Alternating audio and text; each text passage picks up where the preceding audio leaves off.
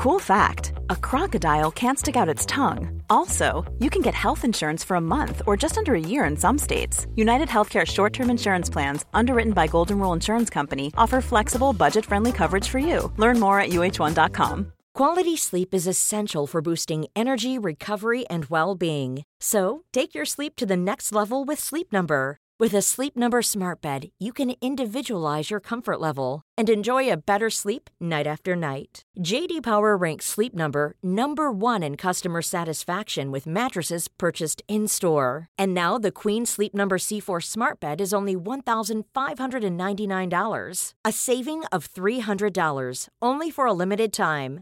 For J.D. Power 2023 award information, visit jdpower.com/awards. Only at Sleep Number stores or sleepnumber.com. Ryan Reynolds here from Mint Mobile. With the price of just about everything going up during inflation, we thought we'd bring our prices down. So to help us, we brought in a reverse auctioneer, which is apparently a thing. Mint Mobile Unlimited Premium Wireless. How to get 30, 30, how to get 30, how to get 20, 20, 20, how to get 20, 20, how to get 15, 15, 15, 15, just $15 a month? Sold! Give it a try at mintmobile.com/switch. $45 up front for 3 months plus taxes and fees. Promo rate for new customers for limited time. Unlimited more than 40 gigabytes per month. Slows full terms at mintmobile.com. Why are people with ADHD so sensitive to rejection? Where does it come from? And what are some simple strategies that you can use to help manage it in your personal life and in your romantic life?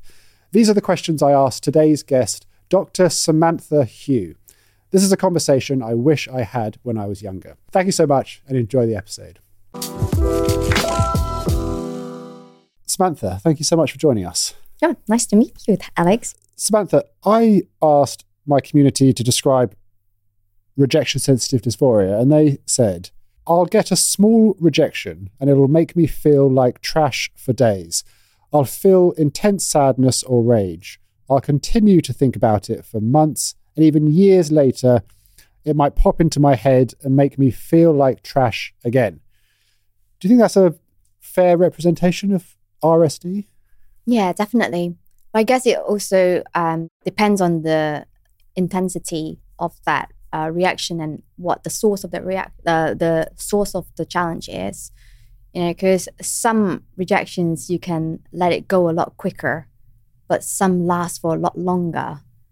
And I do find that the ones that do last a lot longer are more relationally related. You know, things that, you know, perhaps are said by someone who means something to us. You know, and then we can bring it up at a later date. You know, because where does RSD come from?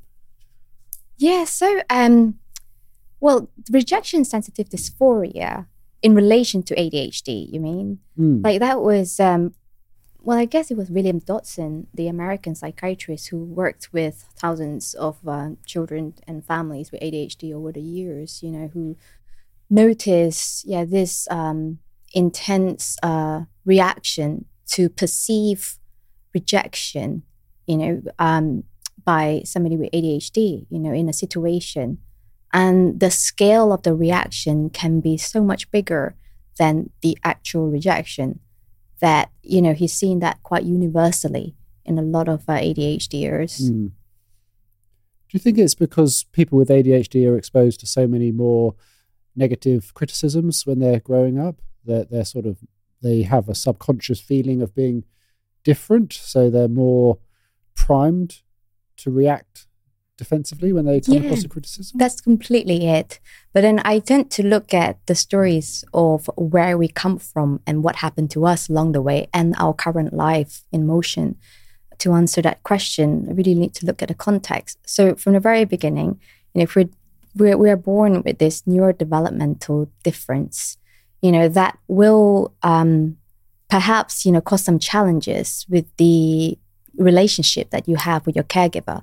You know, if they also have undiagnosed ADHD themselves, you know, so research has shown that less than 10% of ADHDers have secure attachment.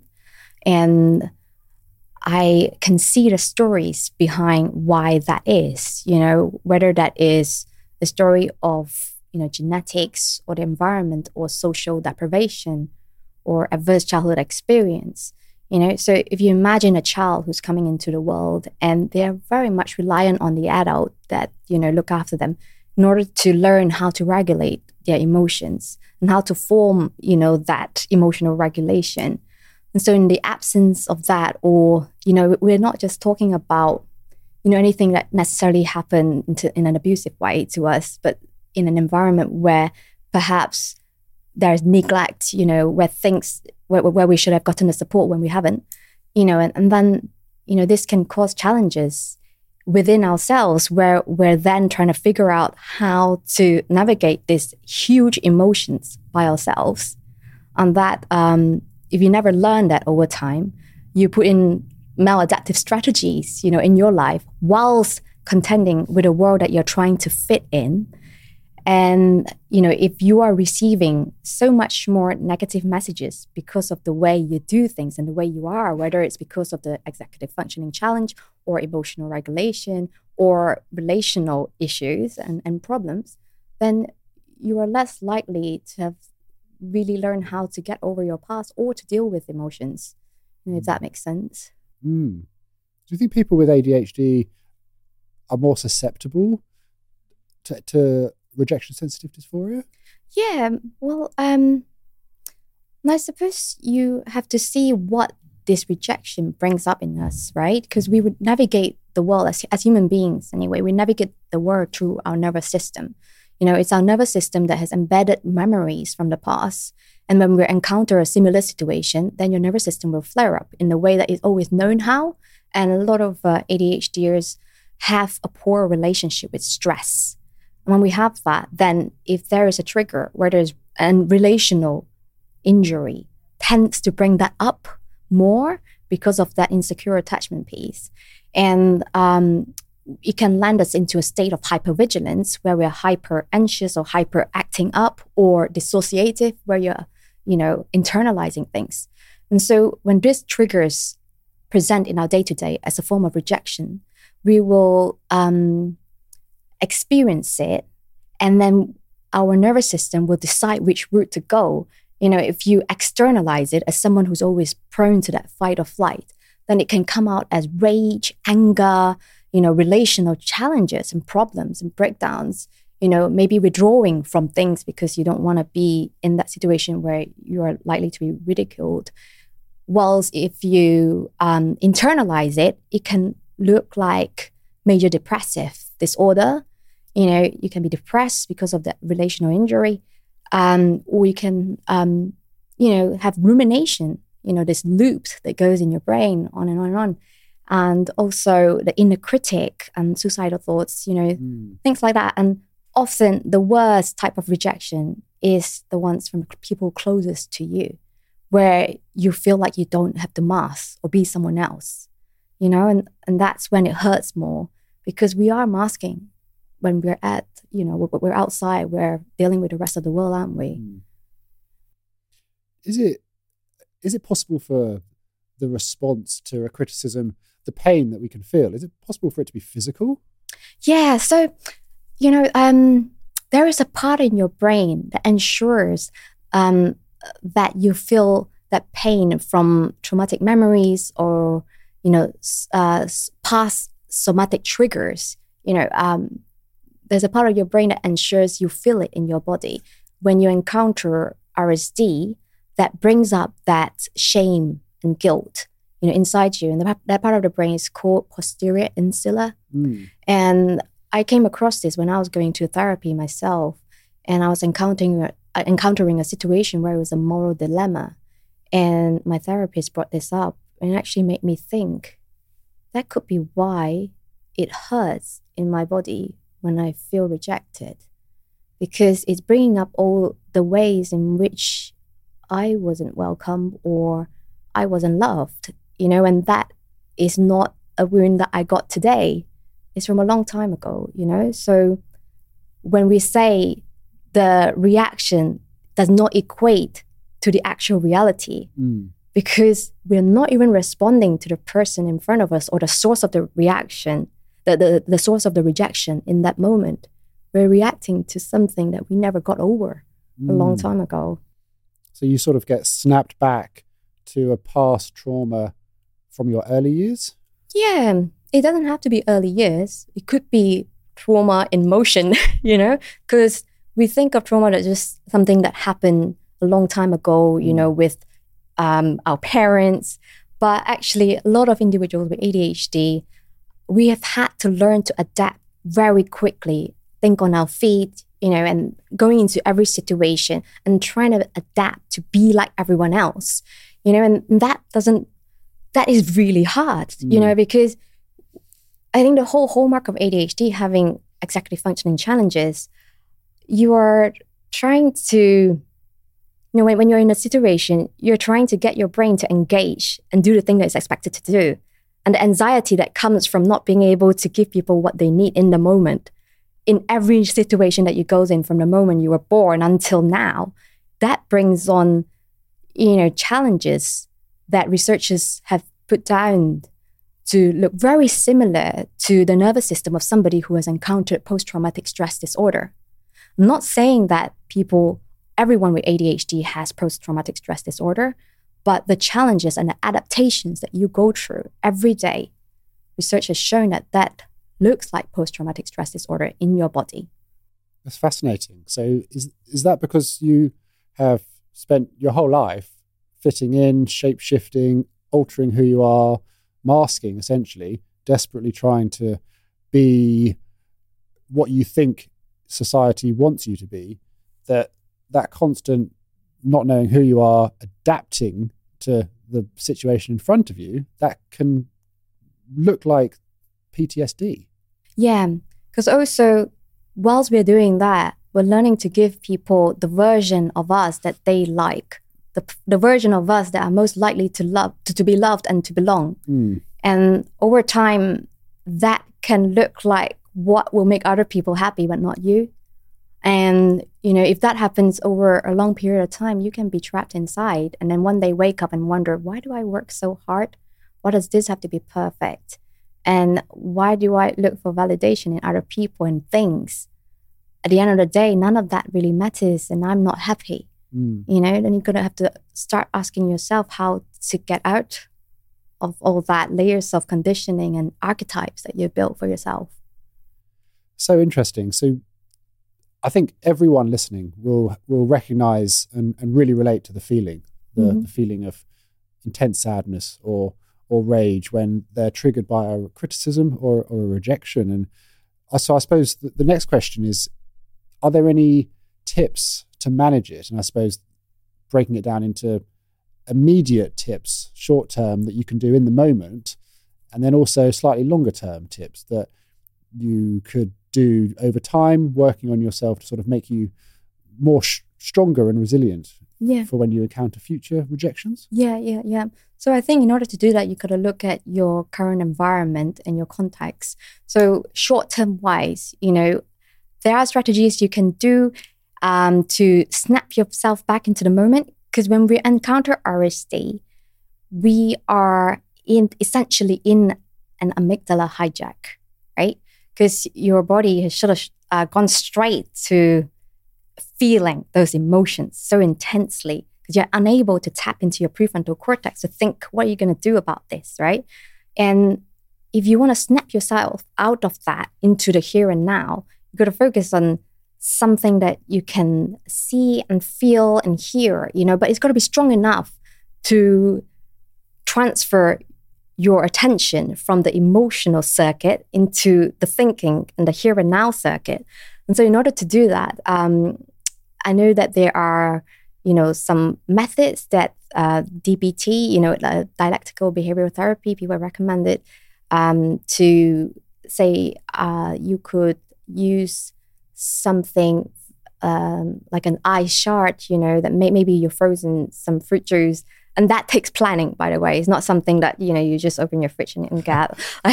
So it's part of living with ADHD is to navigate this day to day. Like, when can I enter, this amygdala hijack? If your situation is stressful, how can I help myself, with my emotions? And if you know that you're entering a stressful situation, it's useful to have something like that. So whether it's something sharp or something that tastes sharp, like the lemon juice that you shared with me, and also, something that's cold and maybe sweet. It's got to be something that works for you. Because for me, it's like cold and sweet can snap me back into the moment. But for you, it might be something else. Maybe that's why so many people do comfort eating, to kind of try to get themselves back to regulation. But I find the most effective way is to call a friend. And it's got to be a very compassionate friend as well. Because without compassion, we're just going to go further down the self-chastising, right? You almost need someone to reflect back the good in you and the reality of the situation, to tell you that, you're okay, what you're feeling, is valid. And then, just sharing that and maybe having someone, tell you that you're okay. And it really helps, in the here and now, or take yourself out for a walk in nature. But say if it's long term, then we're really looking at the different parts of us that are involved during the reaction, in the rejection sensitivity dysphoria. What kind of character is brought up? What do you see when you feel rejected? Because when you externalize it, it looks like rage, right? You could end up shouting at the people around you, even though they had nothing to do with, why you feel rejected. But why do you feel like that? What is that feeling? Is it because some time ago, someone has made you feel worthless, and your compensation strategy is to work really hard to maintain that self-worth? And when there is a criticism to your work, then your self-worth is then at stake, because you have associated your self-worth with how well you work and how much you achieve. And so if that criticism is towards that, the external archetype, then of course you're going to crumble, right? And part of understanding yourself is to build those scaffolding, that perhaps you never really learn how from the beginning, and to reparent yourself to understand what is it that makes you feel strong in yourself without using external archetypes or people or things to validate you, external validation, basically. So over time, that can be done through therapy. And there's, I would always say, go for therapists that shows you compassion. And there is a modality in trauma therapy where you look at the internal family systems. And I think this is really what it is when the scale of the rejection, right, the reaction is so high, is that there are different parts at war within yourself. And there's obviously a very intense part that is very hurt and very injured. And, the internal family systems look at all the different parts of you and try and find a part of you, that truly believe in yourself in order to navigate situations going forward. And ultimately, it is really about building that sense of self and self-belief, and deconditioning ourselves from the archetypes that we have built for external validation, and finding the environments for us to move forward. But, medically, there are non-stimulants that have been prescribed for RSD. So guanfacine and clonidine. People have said that when they take guanfacine, they tend to know when the rejection is coming, but they let it go more, so they don't let it get really bad or manifest. But then taking that guanfacine then helps them to build skills to navigate that situation. Over time, people have said that they don't really need guanfacine anymore, so I think over time it's really understanding, how we react to things and who we are as people. Do you think you should share that understanding with your romantic partner? Do you think you should have an open conversation at the beginning of relationships to say, RSD is something I contend with? Do you think you should open that and share that with your partner? Yeah, in a new relationship, I think it's a good idea to say that you are quite a sensitive person, especially when we talk about this, and this. But I would always say, God is fair, right? What they give us and what we perceive as a negative, it can be a good in other situations, so what makes us bad in this situation can be what makes us good in other situations and contexts. So I always believe that we attract people who reminds us of the part of ourselves that need to heal. And if, we are attracting people because we are sensitive to rejection, but also sensitive in nature, that sensitivity is also a strength when we look at how we can be empathic, to other people. And individuals who have ADHD, they tend to feel things in their body rather than, have empathy through, thinking. So it's having empathy through what we feel for others in our body. And so if we're able to be this person that, have that level of empathy and nurture for somebody, and they see that as something that they want in their lives, to have in their corner, then, dealing with us when we're feeling, a sense of rejection to something that is said or, in a day-to-day, that is a very small exchange, I think, for the good that you're getting in us as well. So basically, I'm just saying that what makes us bad is also what makes us good, and it's to be balanced in our discussion with our partners as well. So true. Yeah. I think the bits that might cause the issue in the relationship, the rejection, sensitive dysphoria, is a small price to pay, because the part of them that causes that reaction is probably also the part of them that creates all the fun and exciting and the spontaneity and all the amazing things that you fell in love with that person for. So it's kind of like a balance, and that's the negative, but there's also all of these positives on the other side. Yeah, exactly. And also, we all have strengths and challenges, right? So it's not just us, it's the other side as well, Maybe we're just better able to talk about it because we have the words and awareness about it now. But, the other side also, have stuff, and hopefully that they, are aware enough, to contribute to this conversation. It's not just all about us, you know what I mean? So then we don't just hyper focus on these big challenges that we have when actually you bring some stuff too, Come on. When I asked my community that I was going to be speaking to you today about rejection sensitive dysphoria, and the main question I got was, please, can we have some advice on how to manage RSD in relationships? And I know we've just touched upon that there, but do you have any other headline advice that people might find useful in navigating RSD in romantic relationships? They say a lot of the mental health challenges that manifest in our lives is caused by the relationships that we have. And I do believe that it's our closest relationships that brings out, that in us, because we're going back to that internalizing RSD and externalizing RSD and what that creates. So it's either that rage, outwards, or dissociative inside. And this can look like argument patterns in relationships. Some of us might be the type of people who need to discuss it there and then, right? We are more kind of tackle it now because I need to talk about things, and you're externalizing, right?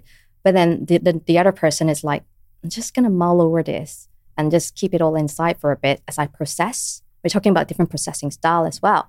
So it's useful to understand what kind of partner you have, what their neurobiology is, which is a bit complicated. But, just to understand what is their level of emotional maturity and how they handle stress, Because sometimes when you talk to somebody, you think they're talking about you when you're arguing, but actually they're arguing with their own mother, and they're seeing their mother in you, because maybe some people have that challenge, from the past where they haven't really resolved, the pain that they felt from their mother.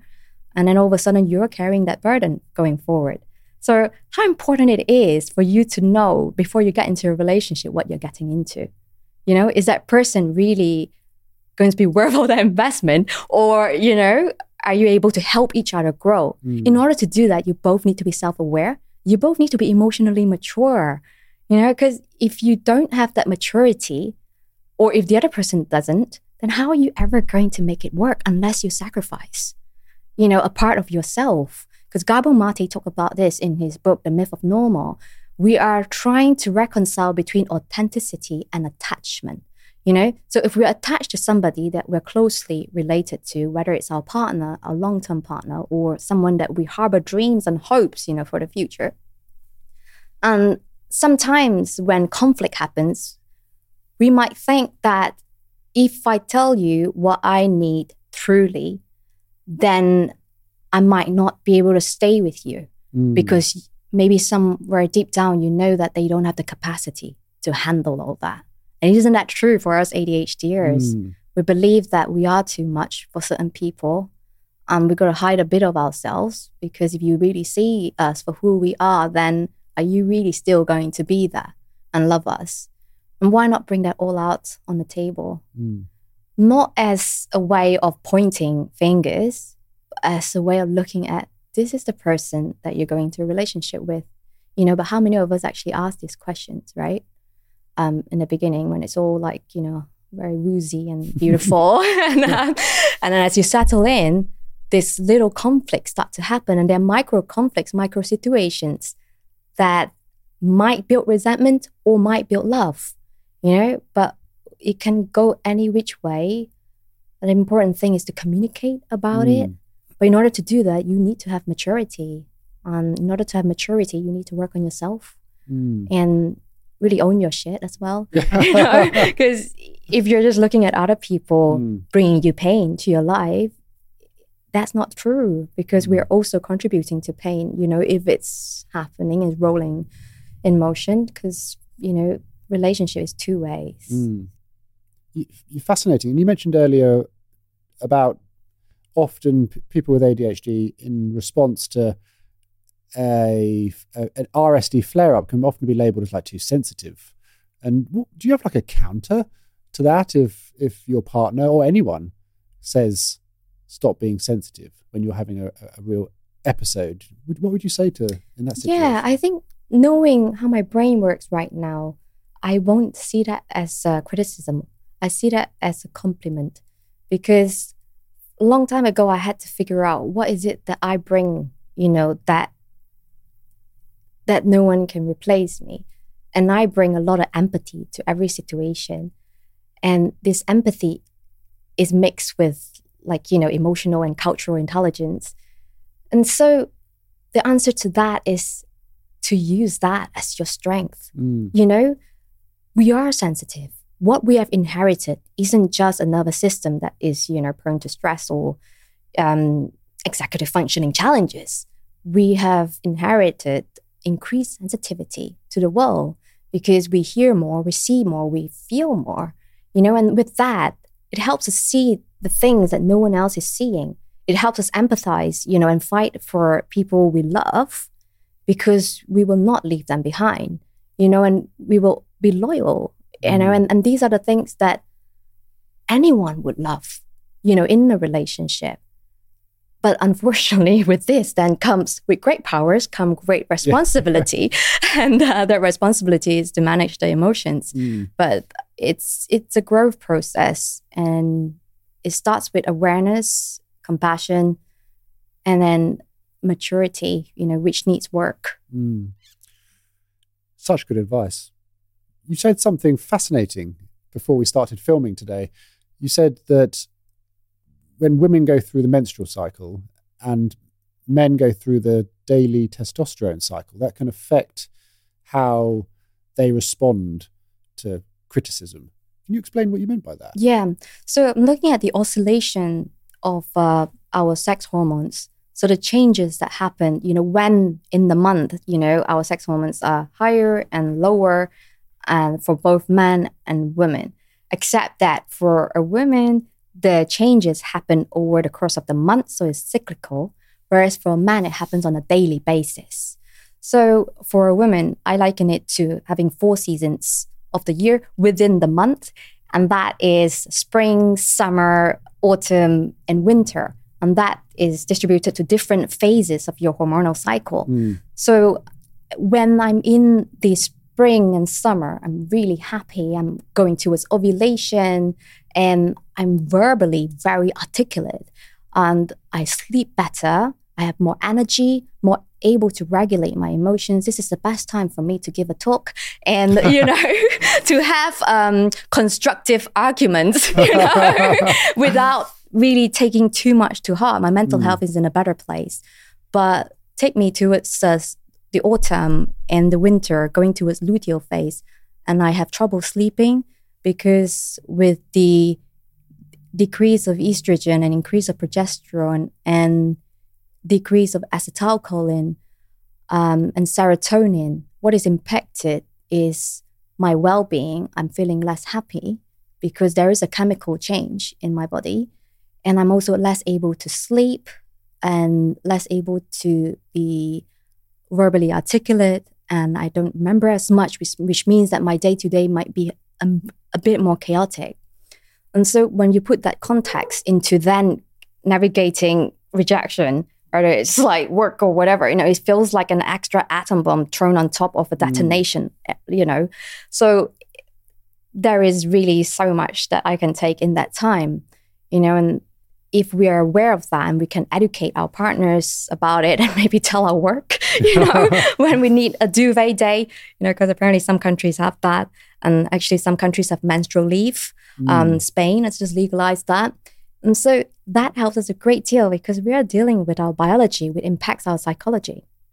Whereas for a man, your oscillation of testosterone is happening on a daily basis. And actually, by the way, this happens to women as well, except that we have lots of backup sex hormones to, help ourselves. But generally, testosterone goes up in the morning, and that's when you feel vitality and happy. You have more energy, and you're tackling the day.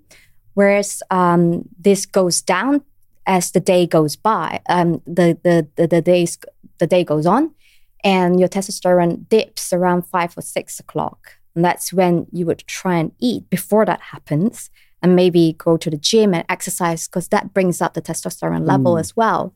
And so it's so important we understand that because if you are taking medication for ADHD and you need to, understand that there is a part of the day where your medication will start to taper off and your blood sugar will start to crash.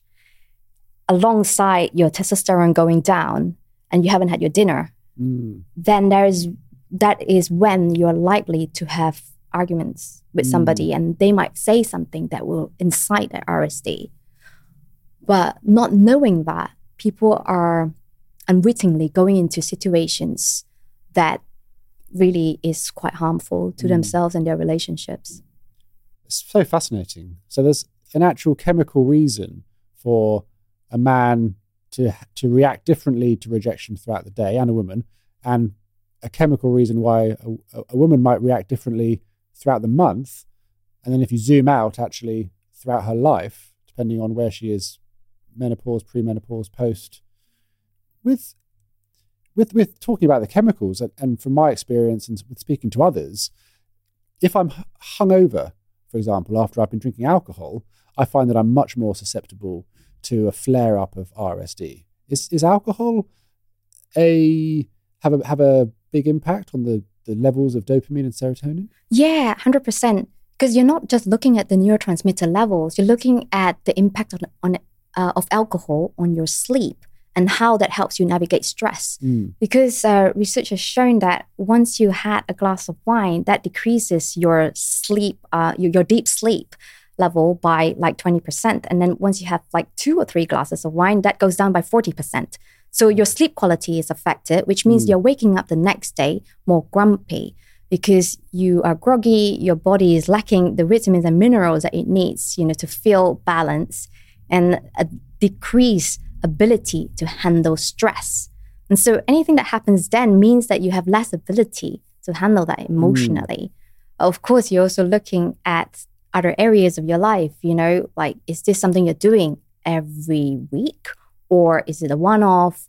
Do you have protective environments that allow you to recover, or protective relationships that allow you to just lie in bed, and watch Netflix through the day and you're fine, you recover and then you don't need to have harm yourself or anybody. But most of us don't have that, right? Because we live with people, if we're lucky. And, we, so we're going to look at other contexts. But yeah, generally, research has shown that alcohol is the most destructive drug when you put alongside MDMA or LSD, alcohol being culturally accepted as well. Is something that a lot of people use as a crutch for social anxiety and, just to help themselves feel more confident in situations, which, unfortunately is I'm going to say I feel like a party pooper when I say that because I have gone out with my friends and I know that, it will help me loosen up as well. But then I think too much about the consequences that I'd rather be awkward for 2 hours in order to not suffer the next few days, Do you think there's a way for someone with ADHD to differentiate an irrational reaction to criticism or rejection against a justified reaction to criticism? In other words, is there a way for someone to tell if they're having an RSD flare-up, which is irrational, or are they having a genuine justified reaction to someone being an asshole? Yeah, I hear you. I think when you're seeing yourself, it's interesting because it's almost like you're stepping aside and someone else has gone into your body, and just in the moment where you have that, if you're externalizing it, that anger is so big and it doesn't make any sense. And also at times it's channeled to people who didn't even cause you that pain in the first place. And then when that has happened, you feel that shame, right? Because if you are hurting so much, your immediate reaction could be, I'm going to just show somebody how much it hurts by hurting them. And it really doesn't make any sense, but it helps people feel better. But that's not good because sometimes the scale of that reaction can cause harm. And that's when it's totally unjustified. When you're, going through this pain and you're letting it out on somebody who is quite innocent, is an innocent bystander. So really, it goes back to working on yourself because they don't deserve it. And then you feel more shame as a result of that, right? And then if you internalize that RSD, then you start telling yourself, well, there's no place for me here, but you also know that, why am I saying that?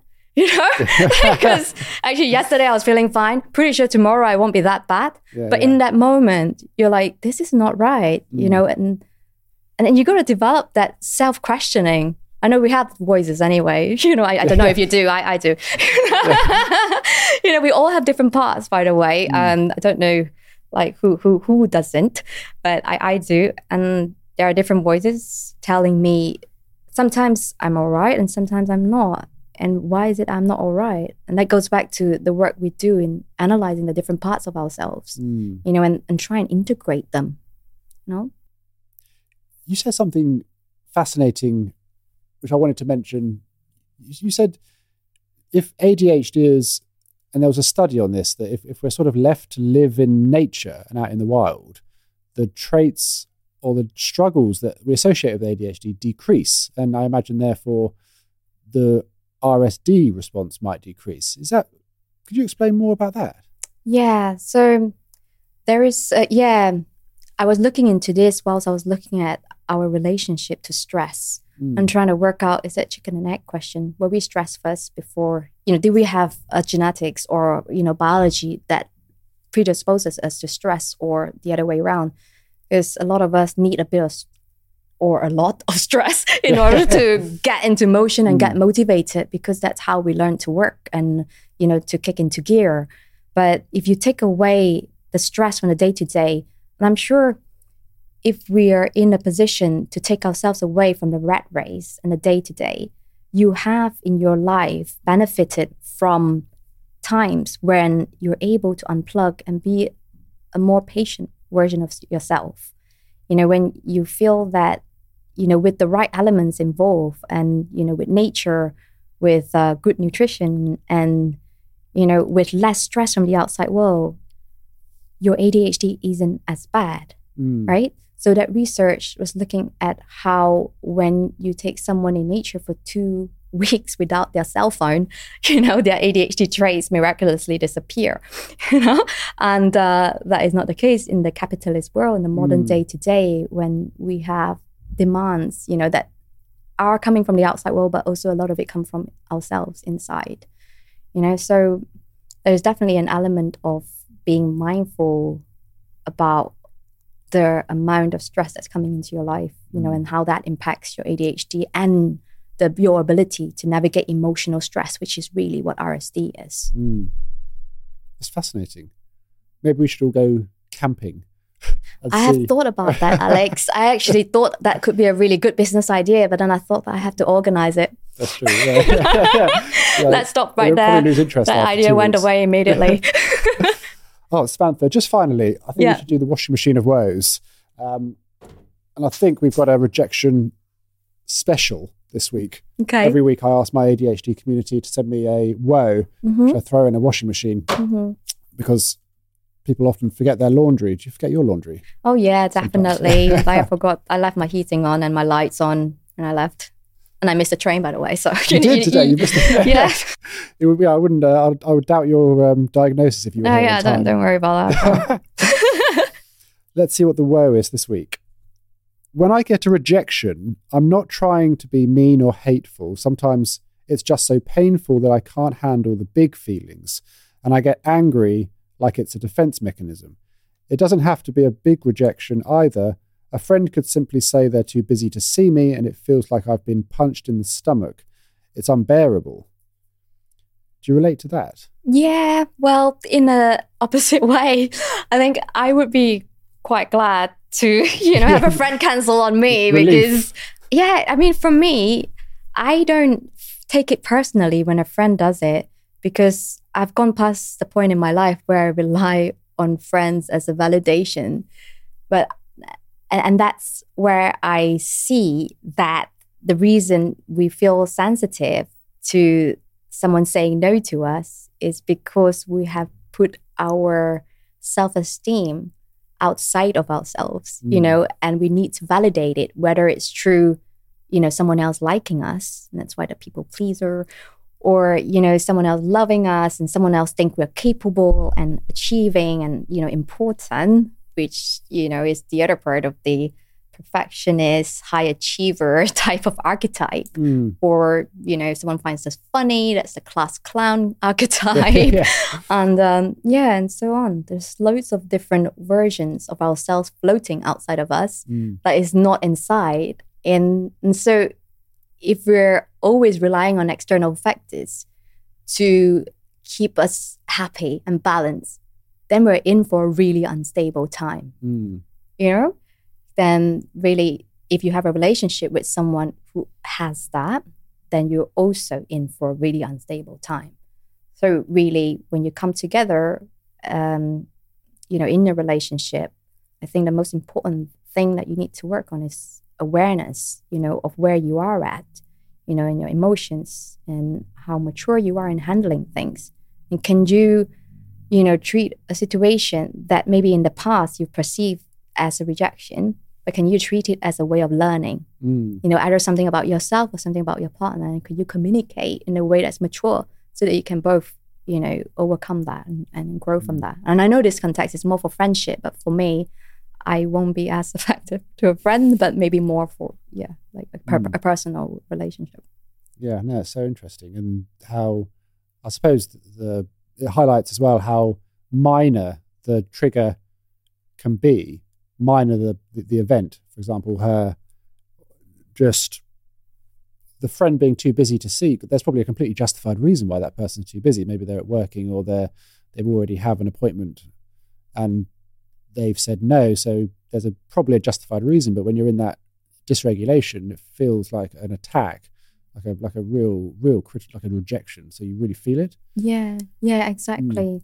Like I think if we can tell ourselves that when someone doesn't want to see us, or if they are saying other things, that affect the relationship, that is more a reflection of where their friend or that the other person is, in their own personal journey rather than us, and I think if we can separate that, then we won't take things so personally, Yeah. But it's a journey for sure. Definitely is. Samantha, I've certainly learned a lot talking to you today. I'm sure the listeners will learn a lot as well. So thank you so much for your time. Oh, thank you for your time. You've been so generous. It's been so lovely talking to you. Thank Brilliant. you. Thank you, Samantha.